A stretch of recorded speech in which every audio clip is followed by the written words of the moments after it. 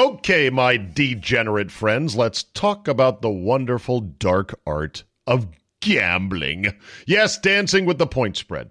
Going 2 fists in all the way up to your elbows, wearing farm animal gloves. All right, that was weird.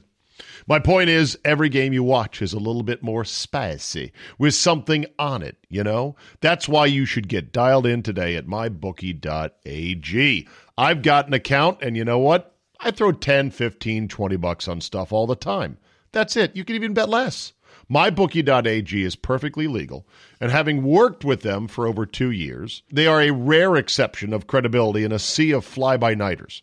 And the handful of times anybody has had a problem, they take care of it right away. Why? Because I send one email, and they go, oh, we don't want to get this. We'll take care of this. Relax, everybody. You got me backing you up. NFL, college football, NBA, college hoops, PGA Tour, NHL, Premier League, everything but Bush Kazi from Afghanistan, you can bet on it. Right now, MyBookie will match your deposit halfway, all the way up to $1,000 additional dollars to put in play. Terms and restrictions do apply to bonus dollar matches. Read the website for details. Promo code is ZABE, Charlie, Zulu, Alpha, Bravo, Echo, to get that additional matching money. Get some sweet action in 2020. MyBookie.ag. You play, you win, you get paid. Today on the CzabeCast, Jera gets his man. And I think it's another Jason Garrett, only he wears bigger pants. Andy Poland joins me. We talk Brady's future, PI and OT, and what it means to be injury-prone. That and my 60-second spoiler-free review of Adam Sandler's Uncut Gems. Your bonus 30 minutes as Abe is locked and loaded, so buckle up and let's go! Here we go!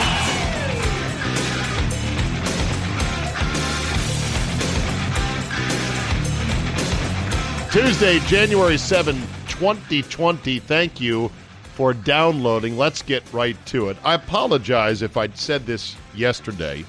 I should keep better track of what I have talked about and the topics I have hit on the CzabeCast. But I had this written down, and I don't recall delivering it, so let me do it here. What the NFL is right now, it's as powerful a drug as it's ever been. Maybe more powerful for reasons we could perhaps elaborate on at a later date.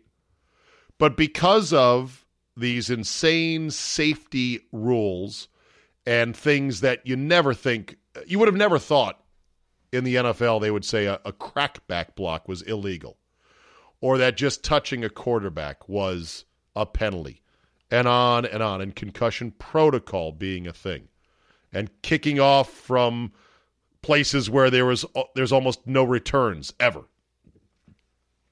But here we are in the NFL. So you've got a wide variance in what is or is not called, and so it makes the product inconsistent. The product, as Kirk Cousins said, it's a hell of a product, but it is also very inconsistent. It's a strong drug, but it's inconsistent. And because of the officiating and because of the invisible hand of Alberto Riveron, who, let's hope if it's your team, that hand does not reach down and get you know where. It's a product that is cut with a lot of impurities now as a drug. It's almost like a more powerful version of cocaine, but more dangerous because it's being cut with shit like Comet Cleanser. Or how would you know what they cut cocaine with? I don't know. Watching the special on TV? Yeah, right. All right, carry on. It's being cut with Comet Cleanser and soap shavings and other dangerous shit. That's not dangerous. Okay, you get my point. It's a powerful drug, but it is more inconsistent. And like a drug that kills more people, like, hey, man, you hear that, this cocaine now, it's killing dudes on the street. Eddie got it last week, and Jimmy went down last. I got to get off this shit. I can't, though. It's too good. That's the NFL for you. It infuriates you and scares the shit out of you like a drug user going, man, this stuff's really dangerous now. It's very inconsistent. I need to cut back, but I can't. I won't. Okay, got some react here. Feedback always welcome. Zabe@yahoo.com. Andy Poland waiting in the wings in the green room. We're going to get to him in just a second. John Butarazzi says, Happy New Year, or should I say Happy Thanksgiving. Love the dog baseball team. We are a black lab family. I might put a lanky Great Dane at first base or even a pitcher. They can stretch. Coonhound would be a great manager. That dog is serious as hell. P.S. Is Loserville anywhere near Dr. Pepper's Fansville? Happy to come out sometime to your neck of the woods. Youngest kid is away in college. Others are in the working world, so I've got the hall pass all day, every day. And I live within walking distance of your folks in the mean streets of McLean. John Butarazzi. So there you go. Boom. Put him on the board. Another friend. See? Starting to pick up some steam here. This from Christopher Villanueva. Zabe, I had to pause the podcast and point out that this clown saying every 5-yard increment on the Texans call, that would be, of course, Joe Tessitore, is amateurish. That's a radio deal, no? Because, we don't have a picture on radio. To do that on a TV call is obnoxious. At no point does he let the play breathe like he should to let the pictures tell the story. We pay big money for the right to those pictures. We don't need him barking out 20, 15, 10, 5. He's insufferable. Sometimes I just need to get these things off my chest. Chris in Tampa, Florida. Thank you, Chris. I understand your take there. It is typically a radio mechanic or a radio concept to call it that way. Let's hear the call one more time. Watson, pressure off the edge. Watson survives it and then checks down to Jones. Jones inside the 40, inside the 30, inside the 20, to the 10-yard line. Taiwan Jones. Deshaun Watson, magical. 34 yards. And the Buffalo Bills. So I like the call because the extra 5-yard increments conveys a sense of tempo and speed and urgency and holy shit, he's running, catch that guy. That's what the picking up of the tempo represents to me. The 25-20 or yeah. Here we go. Come on. Oh, wrong button. Sorry, hold on. Inside the 30, inside the 20, to the 10-yard line. Ty Jones survives it. Actually, he does not go half yards either. And then checks down to Jones. Jones inside the 40, inside the 30, inside the 20, to the 10-yard line. Taiwan Jones. Deshaun Watson, magical. Tempo, urgency, inflection, I think they all add flavor to a call. Some would say it's over-flavoring. It is basically drowning an otherwise fine steak in A1 sauce. Others would say, I like a little bit of A1. It all depends on what you like. Of course, Pat Summerall was the great minimalist, and he prided himself on saying the least possible, and some would say that that is the best style. It is a stylistic preference that depends on who you are. This email from Kevin in Milwaukee. Zabe, John Ronas may be your only friend, but FTG, how old is that guy? He sounds like he's 12. Oh. That was a cheap shot. He does sound young, but he's not. Anyway, cheap shot I know, but FTG, sincerely Kevin from Milwaukee. David Lindsay said, really? A dog baseball team? Doesn't that seem like more of a July topic? I'm like, yeah, thank you very much for that. It took, 10 minutes, maybe, if that? Let's get stat of the day, and then let's get Andrew Poland in here and going. Here we go. Stand by.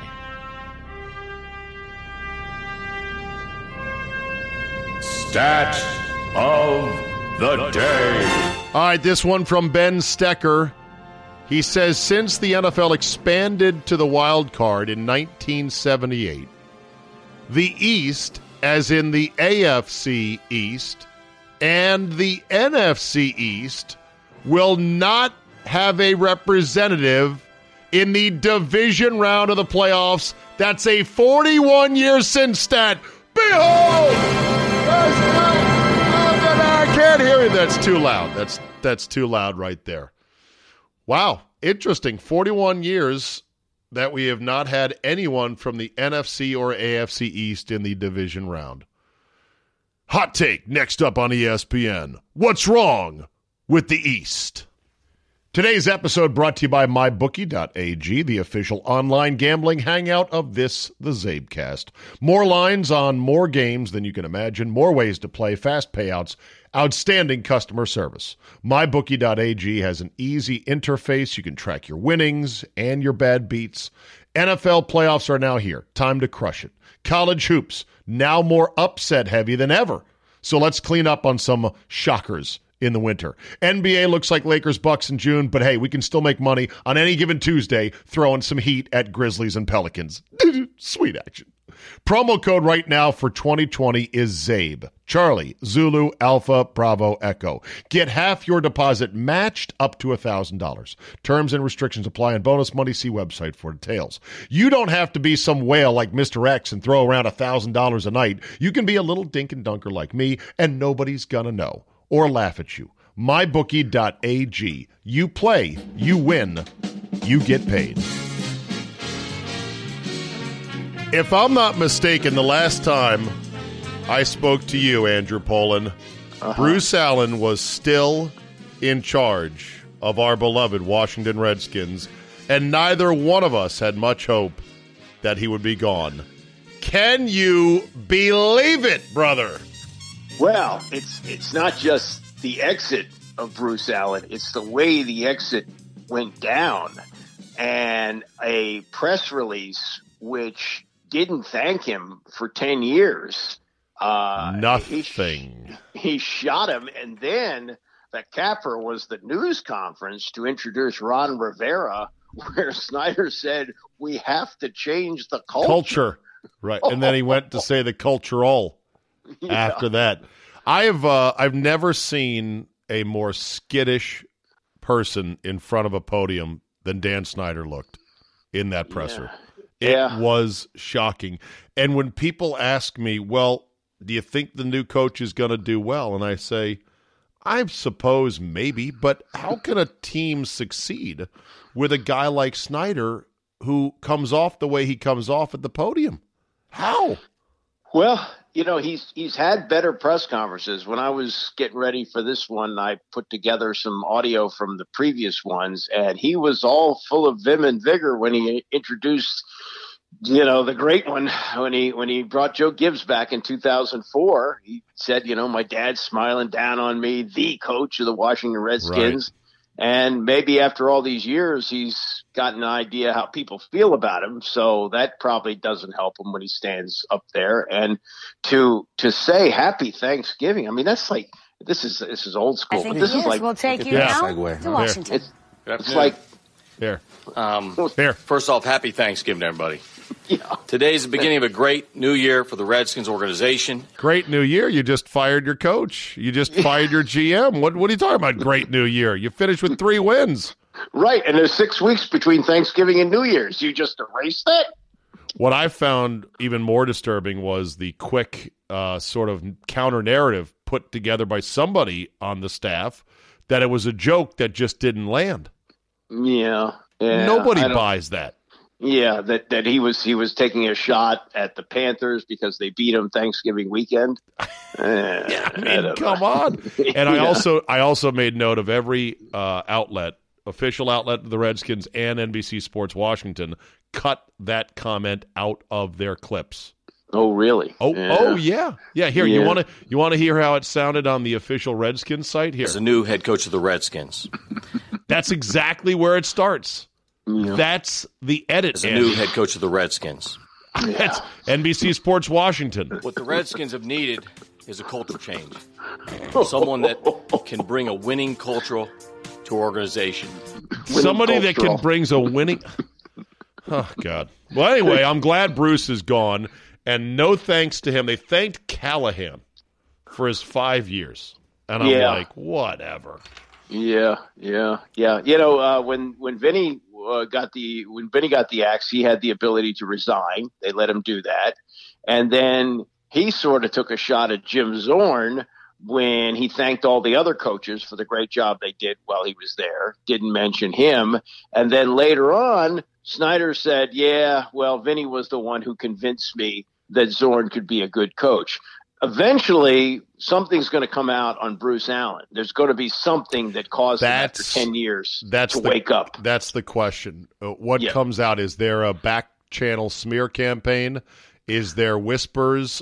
Does Bruce speak candidly at some point about what happened? Well, I don't know how the agreement reads. Right. You know, yeah, so there could be that. Non-disclosure agreement. It must be a whopper of an NDA to get all the money that was owed to him. Yeah, so, I mean, but I could see Bruce taking the first step, the preemptive, you know, before he throws me under the bus, let me throw him under the bus. Yeah. But I don't know. I think he'll be quiet like Jay's been quiet and a good boy because Jay wants all his money. And I bet Snyder has really good NDA lawyers. And the one thing that Snyder's lawsuit of the City Paper and Dave McKenna did, back people the fuck off just a bit, you know? Yeah. Even though he ended up dropping the suit, it was a major headache for those involved and cost the City Paper a decent sum of money just to defend the initial stages of it. Right. He also blamed that on Tony Wiley. He said that Wiley was the one that told him to sue the paper. So. It's always somebody else. It's always something else. So let me get your temperature on Kirk. Did you feel good for Kirk winning the other day? Yeah, I did. You know, I still don't think he's at the top of the top, but he certainly would have been good enough to hang on to. And I think that they're going to extend him. You know, he's going into the last year of his deal next year. Right. That was a quickie. And I think they realize, he's not perfect. And there are times when Minnesota fans want to run him out of town. But this is the state of quarterbacking in the league. And we're seeing this changing of the guard now, you know, with Breeze and Brady. Yeah, I mean, they may be able to hang on for a year or so, but they're on their way out. And a guy who's, 31, 32 maybe? Right. You know, this is the guy you want to hang on to. Well, and he plays every game. That's the thing. Yeah, he doesn't miss games. He's smart with how he gets hit, and he takes care of his body, and he's very disciplined, and availability is the most underrated of abilities. So you got to factor that into things as well. Oh, no question about it. I mean, I think, you know, he's probably not a Hall of Fame quarterback, but he's a notch below and good enough to hang in there for quite a few years. The Cowboys have hired Mike McCarthy. Yeah. This is the hot trend. Did you notice last year's hot trend was pick the youngest, most handsome guy, okay? Matt LaFleur, young and handsome. Zach Taylor for the Bengals, young and handsome. If you're young and handsome, you had a real good shot of getting hired last year. This year, we've had 2 retreads so far. The Browns and the Giants are still open right now. Right. And how about what everybody thought was the wave of the future, where you've got the great young guy in Sean McVay and the old Yoda in Wade Phillips. Wade's out. What a perfect combination. And to save himself, McVay had to gas him. He said, sorry, old man, we're moving on. Why does this keep happening to Wade, by the way? That he gets booted out? Yeah. I mean, he's 72 years old, and that probably doesn't help him. Nothing he can do about that. Well, you think that's age discrimination? I think they look at him and they go, well, we had a bad year, and how many more are we going to go through on a guy who's 72 years old? I think that's part of it. Can he coordinate, though? I think he is. I think he can. Right. So are there any people actually assessing the job performance of these guys? I don't know. Look, the Rams loaded up on defensive talent this year. They went for it in the trade and in free agency, and he didn't produce. The defense slipped. So, but then they started getting rid of some parts, like Marcus Peters, mid-season, because he was a pain in the ass. Right. Yeah. I mean, I think there's no real formula, and people fall in love with what's the next thing. And you know, this Lamar Jackson thing may last for a while, but we could be sitting here a year from now saying, yeah, that was really good last year, but right now it's not working anymore. You know, it's funny you mentioned that. If Lamar were a stock, I would short it over the next 2 seasons. Yeah. And it's hard to say that because it makes you come off as a hater. Some people will even call you a racist. But logic says, and I said this about RG3 at his peak about 8 games into his rookie season, when he was completing 72% of his passes, and he was running all over the place. This was before he got dump trucked by Haloti Ngata. I said, look at these numbers. He's pegged the needle on what would be sort of the sound barrier statistically for a quarterback. Like, I don't think you can be an 80% completion guy in the NFL. Breeze was 72 this year in a 11-game serving, but his yardage was down just a bit for what he normally has. And so I'm like, RG3 is at his peak, and I asked on the air, I said, well, surely you don't think that he's going to get better. Oh, he could. And I'm like, statistically better? It's impossible. Well, he'll get better overall as a player. Maybe Lamar Jackson does, but there has to be some corrections in how he's played defensively. Well, there has to be some scrubbing of speed at some point when he takes a major wallop somehow, right? There's going to be an injury. You don't hope for it, but the reality is he's going to suffer an injury, which RG3 did and never really came back from it, not just physically, but mentally. That's when he decided, as the story goes, when he got hit by Haloti Ngata and he and his dad sat in the stands and watched Kirk beat the Cleveland without running the read option. They weren't going to do that anymore. The Griffins weren't going to be a part of that. And so mentally he checked out, and physically he wasn't the same. Now maybe he's gotten some of that back, but he had a very serious – in fact, the knee injury was bad, but it also revealed that the surgery that was done previously on that knee at Baylor, that was giving out too. So it was major reconstruction. Yeah, it was a whole big deal. Yeah. And the fact that he didn't want to do it anymore and he couldn't do it as well physically led to where he is now, where he's in a backup. But, I think there could be another act. He's going to be a free agent at the end of the year. And especially if they win the Super Bowl and they do it with Lamar Jackson doing this, somebody's going to take another swing at him. Maybe not as a starter, but bring him in for a good opportunity. All right, here's the $1 million question. What's Brady going to do? I think he's going to leave. And here's what I think is going to happen. Why? Here's the I don't know if you saw the Peter King quote from Bob Kraft. I did. Today. I did. Yeah, I read the tea leaves the same way Peter King read the tea leaves. Well, here's the way I see it. Is that Kraft goes to Belichick and he says, look, Tom, he's like a son. He's given us 6 Super Bowls. And Belichick said, look, pal, I built this thing getting rid of guys a year early rather than a year too late. He's Tom Brady, but he's diminishing.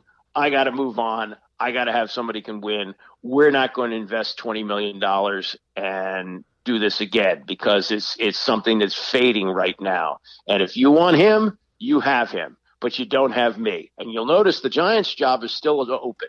And the big chatter in New York is Belichick's going back to the Giants to close out his career with a Super Bowl there. No way. Yeah, I think Belichick is under contract. Yeah, but I bet he's got something in there. If he writes on a napkin, I resign as the HC of the NEP, he's out. Yeah.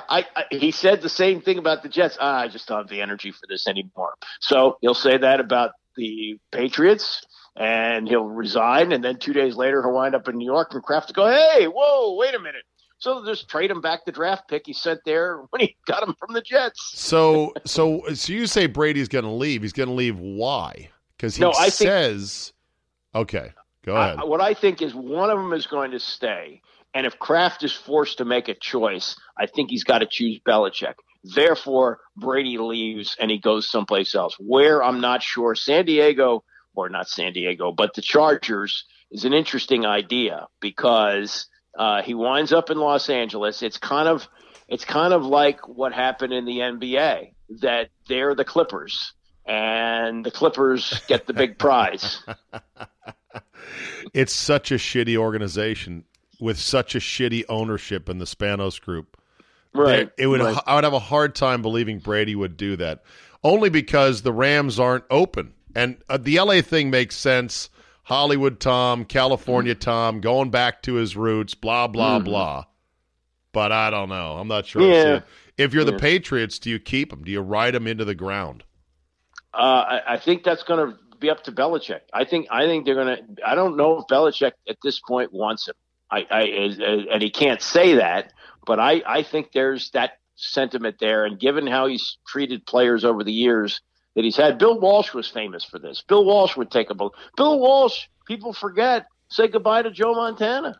Joe Montana made Bill Walsh. Yes, okay, he had Steve Young, but didn't Montana have a back injury that kept him out for an entire season? Almost 2 full years. He took a shot from Leonard Marshall in the championship game, 1990 season. He wound up playing 1 game over the next 2 years. How can you blame Walsh for getting out of the business when he didn't have his guy for 2 years? Okay, but the guy who gave him Super Bowls, who made Bill Walsh a Hall of Fame coach, says, I'd like to stay. And he goes, nope, you gots to go. And that's what happened. Now, Montana, people look at this and they lump Montana in with Namath and Johnny Unitas as, they were just awful at the end of their careers. But he went to Kansas City, and at 38, he led them to the AFC Championship game. He wasn't bad in Kansas City at all. He wasn't Montana. No, he was not. He had some thrilling comebacks on Monday Night Football with the Chiefs. I remember them. Yeah. So he wasn't bad. All right, 2 letters, 2 different topics. All right. P.I. and O.T. I knew you were going to do this. P.I. and O.T. I give you no further guidance on this pop quiz. Well, start with P.I., Andy. Okay, because I think based on our Twitter responses, we're on the same page on the O.T. On the P.I., okay, did Kyle Rudolph push off? Yes, he probably did. But should it have been called? I don't think so. What happened last year to New Orleans was egregious. That was a mistake. That kept them out of the Super Bowl. This one was too close to call. And I know you're going to say, oh, yeah, your precious replay and all that. I know where you're going to go. But in this particular case, I don't think it was poorly used. And now it's true during a game, they'll spend 20 minutes to see if a guy got a toe inbounds. Right. And they looked at this for 15 seconds and said, yep, all the angles are good. Game over. I get it. But right. I still think that it was properly used yesterday. You remember when replay was used by the officials on site. They would go over to a booth. Right. To look at their own work. And at some point, the league said, nah, let's take that out of their hands. Right. Also, replay used to only apply to very binary things. Mm-hmm. Was there a fumble? Was there not a fumble? Right. Catch or no catch, inbounds, out of bounds. PI is one of the most inkblot Rorschach test type calls ever. Because I believe that had the defender, Williams, TJ Williams, been turned around looking at the ball, and had he been stiff-armed in the back with the exact same force, I would have screamed bloody murder, and I would have said you have to flag that. What mitigated the call to me was that he didn't really turn to play the ball. Now, that's nowhere in the rule book regarding PI or OPI, but that sort of consideration to me should go into the stew of how you officiate a call. Yeah, I agree. But this one, the one last year was the reason they put in the rule. This one, if it happened last year, wouldn't have caused that kind of outrage. Right. Well, here's the thing. It's like we put in a law that said you're allowed to shoot a dangerous animal if it comes down the street towards you. Mm-hmm. Okay, what's a dangerous animal? Right. It's different for everybody. So if it's a tiger that got loose from the zoo, of course, shoot it. Right. That's what last year's call was. This was a really snarling dog that looked kind of mean, but I don't know. May not have been a danger at all. But I felt threatened. So there is no, the obvious calls that say, well, we have to have it in for the obvious and egregious calls. They don't label themselves obvious and egregious. And depending on who you are and how high a leverage the spot is in the game, it might be as egregious as it can get for you. if you're the one that's being affected. So that's a bad thing. Overtime, you and I are on the same page. You battling Chick Hernandez on Twitter was quite the thing on Sunday. Well, I respect his opinion, but I knew as soon as the game was over, oh, poor old Drew Brees didn't get to touch the ball. Like last year in the AFC Championship game, there was a little bit of that, but it was young Patrick Mahomes. It'll be okay. Right. Tom Brady. Now the old guy got screwed under their view of this. My view is I like the old overtime rules. Good. I like that you flip a coin. Sudden death.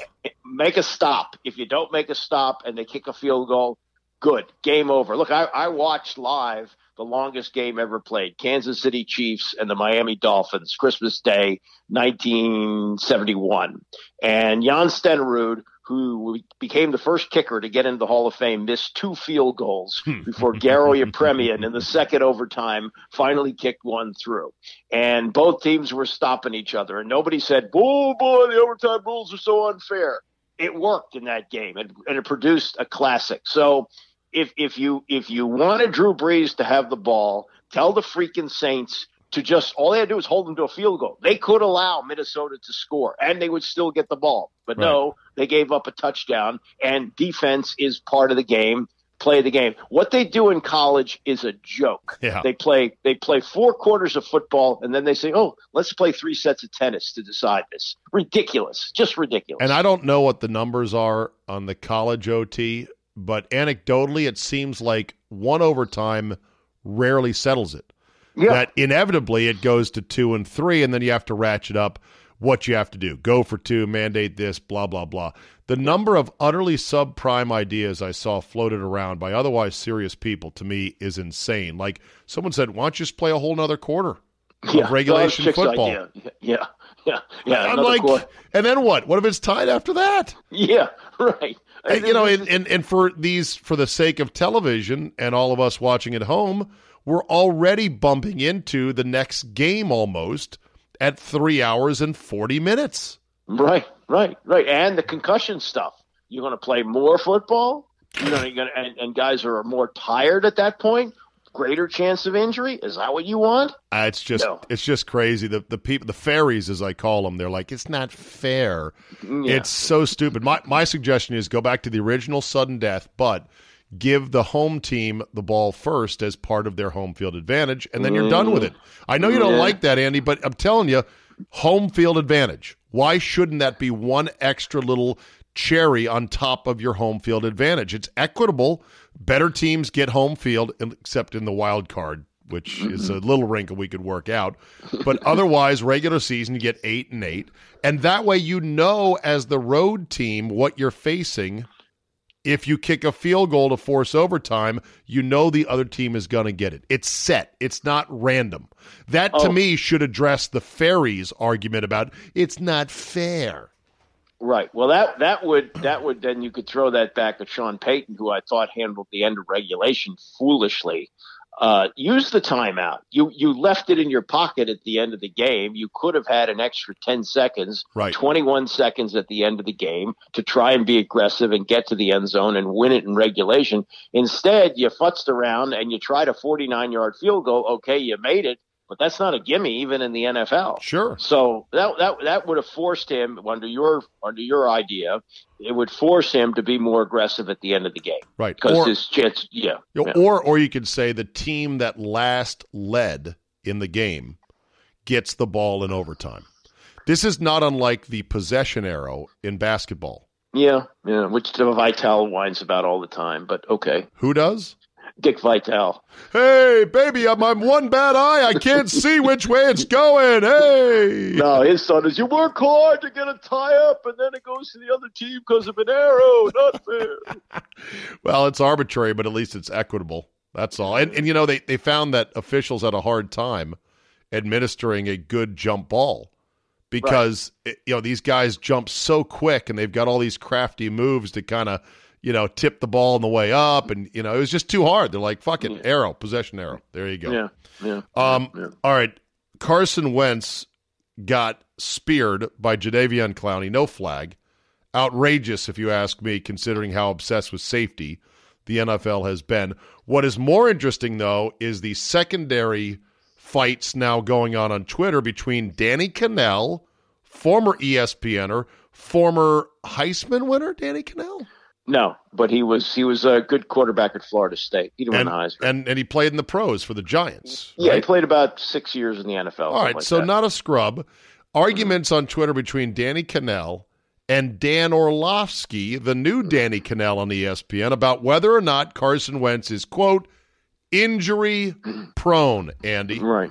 Have you seen this argument between the two of them? Yes, I have. And the rise of Orlovsky is really remarkable to me because most people associate him with one of the most boneheaded plays ever seen, where he ran out of the back of the end zone playing for the hapless 0-16 Lions, and to suddenly see him as some kind of a guru is really amazing. But okay, I didn't find the hit as egregious as you did. I think it was more of a bang play. It was not Carson Wentz giving himself up. But he speared him with his helmet. Well, but he did, but it was so quick. It doesn't matter. But Wentz wasn't sliding. Whatever happened to heads-up tackling, Andy? Well, that's a joke. Do you remember when the league used to run those commercials? I know. They're taking the head out of the game and wings, buzz, uppercut. Right. And they're showing the youth league. Look at the form tackling that they're doing. Look at Johnny. It was like saying, slow-motion. "Mama, it's okay to send your boys to football practice." Yeah. Well, look. I played at a very low level, but I'm telling you, you don't have the time to stop and say, "Wait a minute, I'm about to have a collision with the head. Right. Let me really twist here, and I'll form tackle around." No, doesn't work that way. Well, it's to me what's so infuriating, and then we'll get back to the Orlovsky versus Wentz argument, or Orlovsky versus Kanell argument, is that they will have calls like the one in the Texans game on a crackback block, which is nothing more than bumping into somebody at a crowded supermarket that affected the outcome of the game because the Bills would have had a shot at about a 54-yard field goal to win it.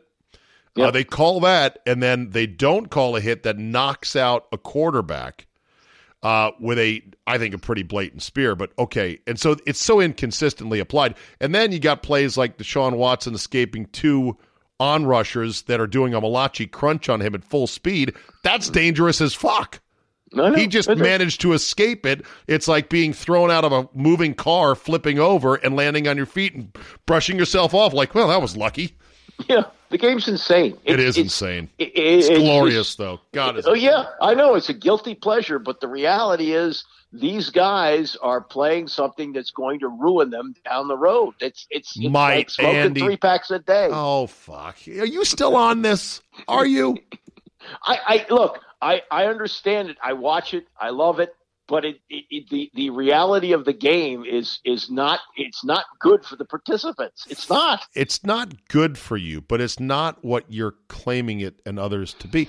For every 10 sad sack cases you see trotted out, there is 100 guys of the same age and same playing career that are just fine. Oh, I know. You know that.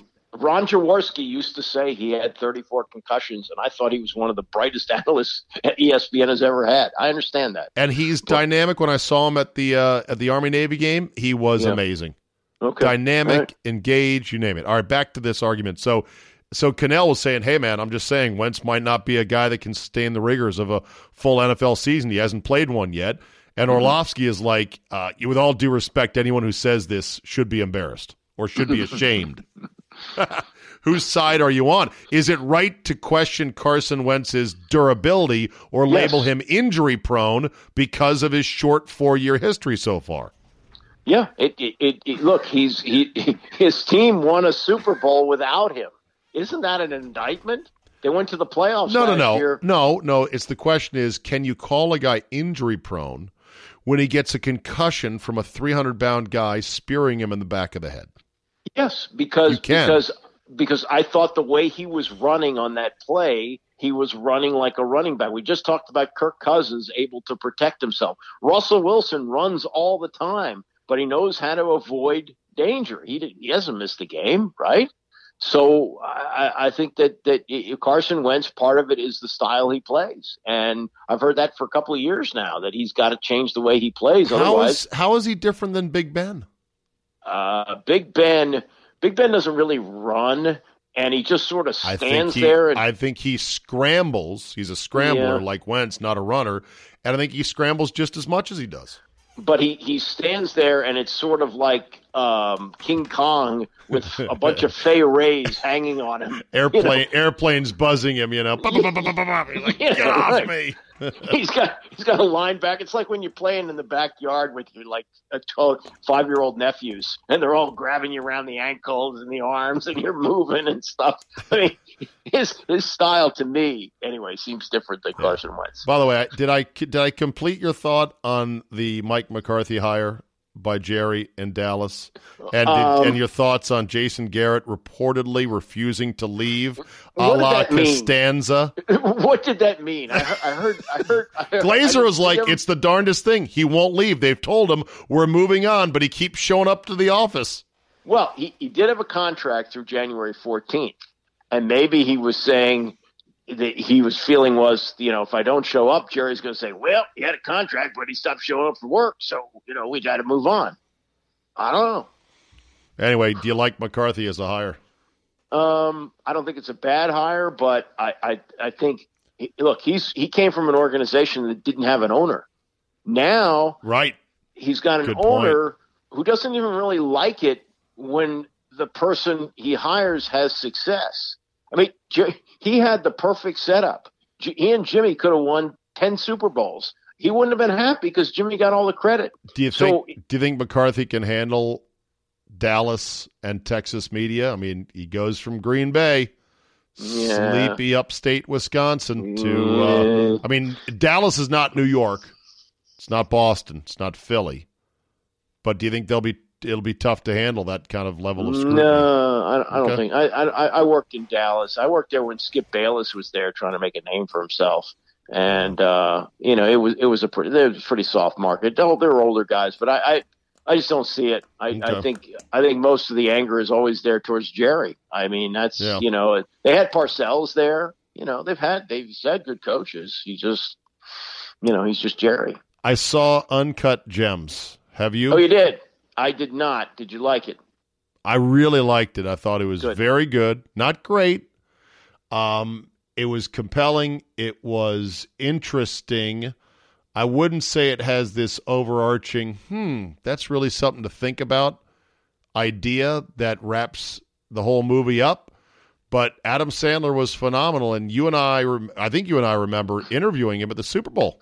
Oh, well, he used to, and he was great about doing interviews with everybody. But he was selling some terrible movies over the years. So. He was, but I still thought it was cool, man. I'm a big Sandler guy because of things like the Lonesome Kicker song and obviously Happy Gilmore. Yeah. And I don't care that a lot of his movies were deemed kind of a joke. I think there's ex-SNLers who have had worse shit than he has. Oh, some of them were good. Like Big Daddy was a really good movie. Wedding Singer. Great 80s movie. Yeah. Then he started making all these camp movies, and he was pumping out too many. And then he had like this band of guys who are his people, and they were okay. But now this is not a comedy, right? This role he plays. No, Jesus, no. He plays a degenerate gambling Jew jeweler in the high hustle New York Diamond District. And it's good. I hope you'll see it, Andy. We could book club it. Francesa's in it. And you know what? He did a great job. Really? Okay, good. His limited role, he was great.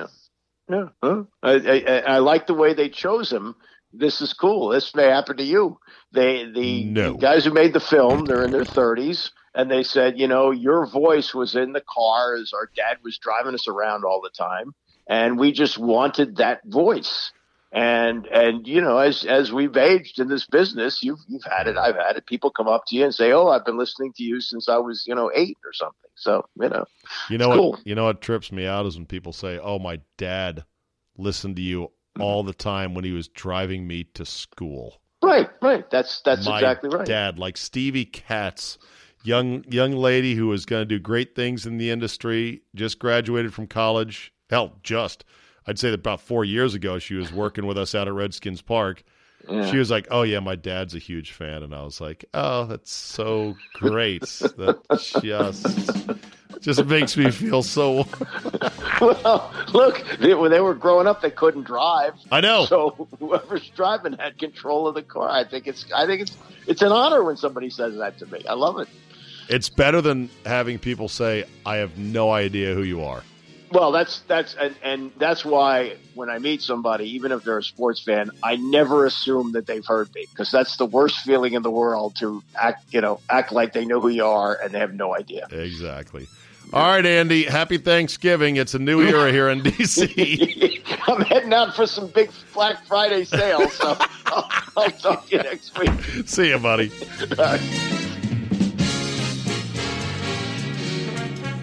I'll end on this today. And I could have teed it up for Andy, but, I mean, I just know what he would have said, basically. Albert Hainsworth, who Andy Pollin hates with the burning passion of 10,000 suns, because he is a bag of shit, certified bad guy, a guy who grabs waitresses' titties, runs people off the road into near-fatal accidents, lazy, lying piece of shit, Albert Hainsworth, has done it again. Former Titans defensive tackle, thank God they call him this on The Hill magazine. This is from thehill.com. They don't call him former Redskin tackle. Former Titans defensive tackle Albert Hainsworth posted an image on Instagram Sunday insinuating that Iran should strike the White House if the country chooses to attack the U.S. He took an aerial picture off the internet of the U.S. and in red pen drew a circle around the White House and the grounds and labeled it United States of America with an arrow at the White House, and then not affiliated on all surrounding streets. Hainsworth wrote, "If you're going to attack the U.S., well, here's a picture for you. Just trying to help us folks that aren't starting wars." Oh, my God. The fucking stupidity that is rampant in this country is beyond belief. But not surprising from a guy like Albert Hainsworth. That will be a wrap for me today. Thank you to Andy for swinging on by. Thank you for listening and downloading. Tell a couple friends. Rate and review. Goose up that algorithm. I do appreciate it. Have yourself a great Tuesday, and we will see you next time. Like $1 million that you're giving away, like a stray dog on the freeway. We'll fly. Whoa. 'Cause we are like a team, living inside a dream. You and me doing the thing, and we'll fly. Okay, my degenerate friends, let's talk about the wonderful dark art of gambling. Yes, dancing with the point spread. Going 2 fists in all the way up to your elbows, wearing farm animal gloves. All right, that was weird. My point is, every game you watch is a little bit more spicy, with something on it, you know? That's why you should get dialed in today at mybookie.ag. I've got an account, and you know what? I throw 10, 15, 20 bucks on stuff all the time. That's it. You can even bet less. MyBookie.ag is perfectly legal, and having worked with them for over 2 years, they are a rare exception of credibility in a sea of fly-by-nighters. And the handful of times anybody has had a problem, they take care of it right away. Why? Because I send one email, and they go, "Oh, we don't want to get this. We'll take care of this. Relax, everybody. You got me backing you up." NFL, college football, NBA, college hoops, PGA Tour, NHL, Premier League, everything but Bush Kazi from Afghanistan, you can bet on it. Right now, MyBookie will match your deposit halfway, all the way up to $1,000 additional dollars to put in play. Terms and restrictions do apply to bonus dollar matches. Read the website for details. Promo code is ZABE, Charlie, Zulu, Alpha, Bravo, Echo, to get that additional matching money. Get some sweet action in 2020. MyBookie.ag. You play, you win, you get paid.